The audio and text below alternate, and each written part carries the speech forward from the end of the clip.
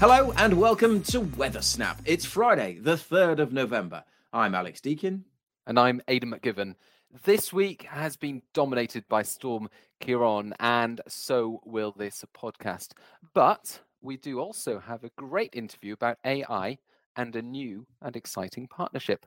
Yes, we'll have more on that later on, but let's deal with the storm that's been battering parts of the UK over recent days. It's been the big talking point meteorologically throughout the week. It itself has now headed out into the North Sea, although still feeding plenty of showers into parts of eastern Scotland. There are still warnings in place. We'll talk a little bit about where it came from in a moment, but first, let's deal with something that's been a bit tricky through the week, Aidan, the pronunciation of the name of this storm. It's something that's close to your heart. Yeah, the second big talking point, something that has brought a lot of amusement in the comments, I think, from all sorts of different people. And I've been following those comments. A lot of people saying, this guy doesn't know how to pronounce Ciarán. Now, for the record, I do know how to pronounce Ciarán because my brother is called Kieran. So I've been talking about Ciarán my entire life. However, his name does not have a fodder, which is an accent on the second A. And this storm does, which, in theory, creates a different sound. It tends to elongate the vowel sound. And so rather than Ciarán, it's Ciarán. Having said that, of course, although my mother's Irish, she's the one who taught me about this. She speaks Irish. I grew up in Wales. I've lived in England and Scotland for half my life now. So no matter how I pronounce it, no matter how much I know the theory, it's going to sound clumsy and awkward with my accent anyway. You've done a very good job, a much better job than I have all week. I've been really struggling with it a little bit, but thank you for your input on that. I think we got it nailed by the end of it as well. So yes, a little bit about the naming and why it wasn't, because we did get a lot of comments about why they can't pronounce Ciarán, because particularly on TikTok, didn't we? A lot of that, but I think we got to the bottom of it in the end. It has been a story that's gone on all week, though. We named this storm last Sunday, so the real impacts were felt on Thursday. So kind of 5 days ahead, this storm was named, and then we've been tracking it all week. You and I have been on this throughout the week. It's been really interesting to see how it's developed, but it really didn't develop, did it, until kind of Wednesday? I mean, we named it on Sunday when it was just barely even an area of low pressure. But what was going on in the United States was really important because they had a cold plunge, so a lot of cold air drifting south, and that invigorated the jet stream. And then a really active jet stream developed and picked up this low, initially just turning it into a fairly standard low. But what happened on Tuesday night, really, and into Wednesday morning, the jet buckled, the low pressure crossed the jet stream. And as it crossed onto the cold side of the jet stream, it underwent explosive cyclogenesis. We've talked about that on the podcast before. We've talked about it in deep dives on our YouTube channel. And that's where the central pressure drops by at least 24 hectopascals or millibars in 24 hours. If that happens, if the central pressure drops by 24 hectopascals in 24 hours, then you can say explosive cyclogenesis has happened. Another term for it is a weather bomb. That's kind of a slangy term, but it's a genuine weather term for when these big deepeners happen. It's all to do with the interaction with the jet stream. And that's what happened to Storm Ciarán on Wednesday morning, way out to the west. Well, not way out to the west, but a couple of hundred miles out to the west of the UK. And that's what intensified it. And that's what really picked it up during the first part of Wednesday. It then kind of reached maturity just before it reached the UK. So it's probably at its deepest, or not far off at its deepest, as it crossed the southwest of the UK.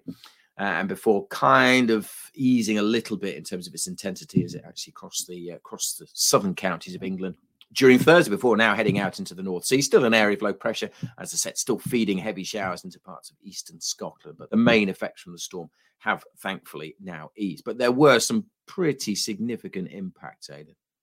Yeah, and one important thing to mention with Storm Ciarán was that as it deepened rapidly, there was a very narrow swathe of really quite extreme winds associated with it on its southern flank. And during the days leading up to Storm Ciarán, we were monitoring where this narrow swathe of very damaging, destructive winds would end up. And different computer models were saying slightly different things. They were all saying roughly the same track, but really slight variations in that track were leading to huge differences for specific locations in terms of their wind speed, because the winds would typically go from 5 miles an hour near the center of the low to 80 or 90 miles an hour, 20, 30 miles to the south of the low. And so the track of Storm Ciarán was crucial in terms of forecasting exactly where the most disruption, the most damage would occur. Now, as it happened, the UK was spared the very worst of the impacts. Yeah, we had some disruption as it turned increasingly wet and windy from the southwest on Wednesday evening. There were some big waves. There were some strong winds, particularly around coastal parts of southwest England. A parked car in Sidmouth was swept into the sea. Thankfully, no one was in the car at the time, so no one was hurt. But just shows the power. I saw on the Sidmouth webcam the power of those waves coming in over the seafront.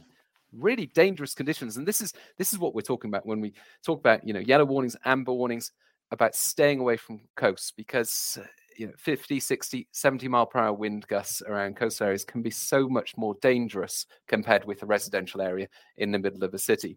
You just go back to that Sidmouth point. You and I know that part of the world very well. It's not far from us at all here. We regularly go to those beaches there. My daughter came running out the living room this morning because she was Sidmouth is on the telly, Danny, and the waves were just incredible, just battering what often is her place where she goes and builds sandcastles. It was really quite stark. Yeah, and after that happens, you often find pebbles on the seafront or the road that runs along the seafront, don't you? Because they just get hurled over. So it just shows how dangerous it can be. And the wet and windy weather then swept east. Now, for southern coastal counties of the UK, where the strongest wind gusts were, we had 75, 76, 77 miles an hour around southwestern coast, so Devon, the Scilly Isles, exposed parts of Cornwall and so on through the early hours. And then into Thursday morning, I think the gusts peaked around 9 a.m. in Kent, Langdon Bay, 78 miles an hour. So it was around that coastal swathe where the strongest wind gusts were. Inland, it was 50, 60 mile per hour wind gusts.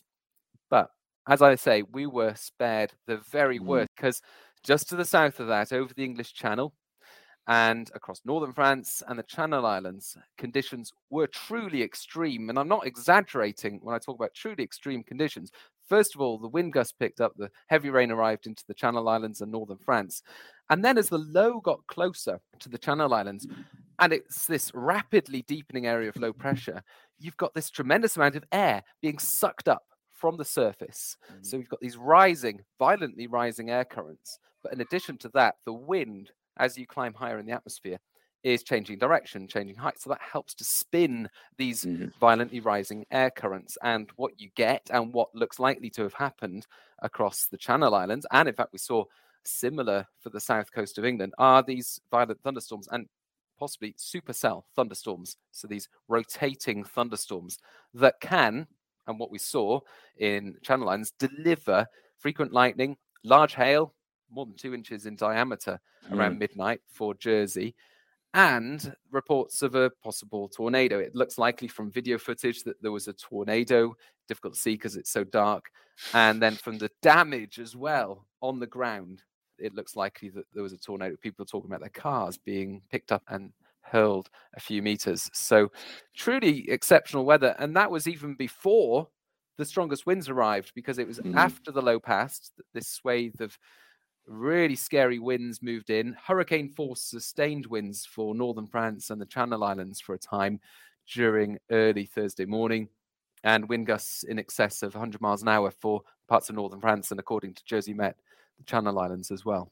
Really, really bad, like you say, extreme. And just the crucial thing there is the position of the low. Now, we could have seen something similar to that if the low had been just a little bit further north, and difference of 20, 30 miles. And of course, that kind of spawns. You say, well, why didn't you get that exactly right? And the part of that is to do with what I talked about earlier, that explosive cyclogenesis, that rapid development of the storm didn't happen until 24 hours ago. So that's such an energetic process that it's very hard to model that to within that kind of exact area to really nail exactly where those winds are going to be. But yes, certainly the Channel Islands and northern France took the worst of Storm Ciarán in terms of its wind strength. But actually in terms of the pressure, well, the low itself actually tracked across southern England, and it set a new record for the lowest mean sea level pressure recorded in England.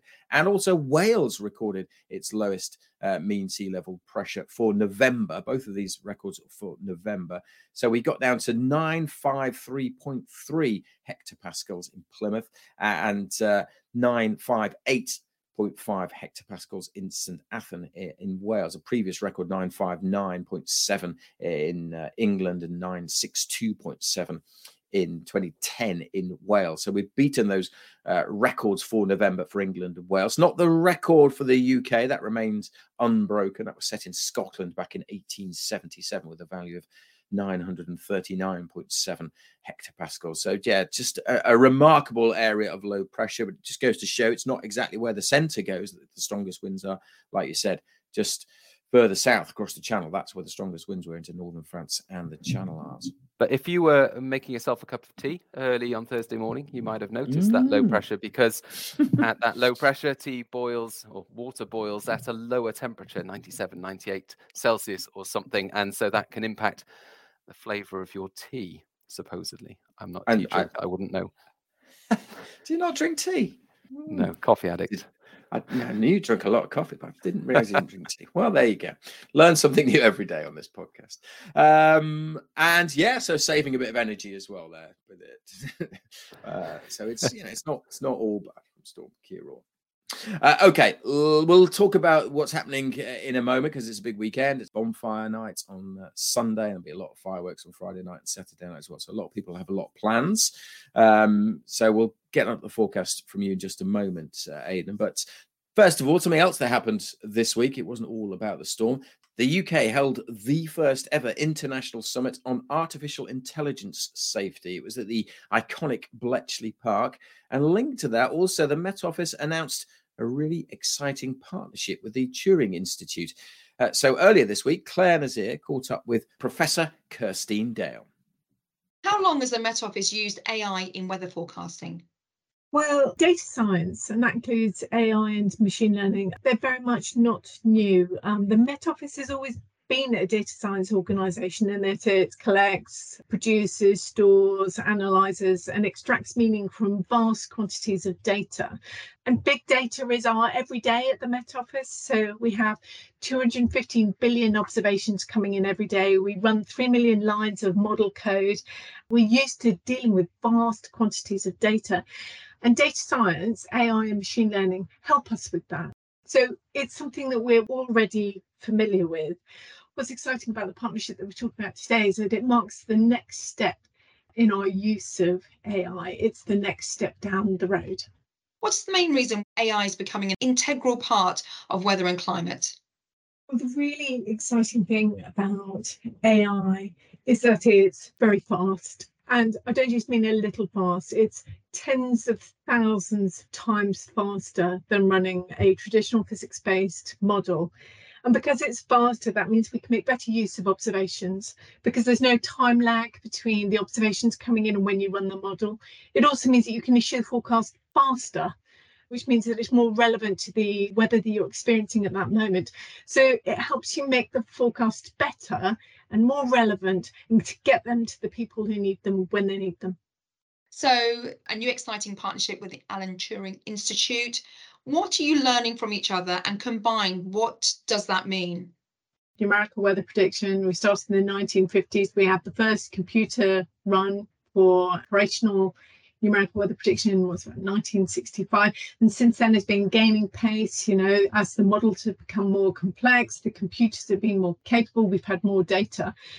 Well, now the Alan Turing Institute is the UK's National Institute for Data Science and AI, and together we're bringing together this really exciting new community of meteorologists with atmospheric physicists, with data scientists and AI experts. We're creating this new community, and this new community is going to be a fresh pair of eyes on what's been called a 60-year-old problem. So they will be looking at how can we deploy this exciting, transformative new science to improve our weather forecast. So it's a really exciting day for us, and I'm delighted to be launching the partnership. Professor Kirstine Dale there. Okay, let's look ahead then. What's the weather going to be like over the weekend, Aidan? Thankfully, a lot less stormy. Not entirely fine and dry. There will still be areas of low pressure close to the UK. There'll still be some breezy and wet weather, but nothing like what some places experienced with Storm Ciarán. That's now moving through. The weather's staying blustery for Friday and the weekend. For many, it's a mix of bright spells and showers. At first on Friday, of course, there's some persistent wet weather to get rid of from northeast Scotland, but then the focus switches to the west, and more especially at the start of Saturday, the southwest. A band of rain moves in from the Atlantic. It's going to bring a strengthening breeze and some persistent wet weather, but like I say, nothing on the scale of Storm Ciarán. That rain then eases across central parts during Saturday afternoon. Scotland and Northern Ireland seeing a largely fine day, 1 or 2 showers, but otherwise plenty of bright spells. And then for Saturday night, if you've got bonfire plans, there's a big event near where we live in Ottery St. Mary, the tar barrels, famous flaming tar barrels. Very famous. Yeah, are you going? I might pop my head around the corner. I can see it from my bedroom, actually, so I might watch from the safety of the house. If you don't know what we're talking about, then then Google it. Ottery St. Mary tar barrels. It's a slightly crazy thing, but yeah, you won't believe your eyes. Not to be missed. It is legendary, and thankfully, I think the weather should mostly be fine for Ottery and for many other places. There'll still be some showers coming into mainly western parts of the UK, but they'll be moving through in between clear spells. The driest weather will be towards the east. Sunday then for bonfire night itself, similar conditions. We've still got low pressure nearby, but again, it's clear spells and showers, so there'll be plenty of fine weather away from any fleeting downpours and plenty of opportunities for bonfire nights and fireworks displays to go ahead. Excellent stuff. I'm not that optimistic for the pitches for my children's football games this weekend. It's been a very wet week, and I suspect they may well be waterlogged still. But nevertheless, there'll be some fine weather to enjoy this weekend, so make the most of it. Do stay up to date with the very latest Met Office weather warnings. But that's it from Weather Snap. So thanks for joining us, and we'll see you again soon. Goodbye. Bye-bye.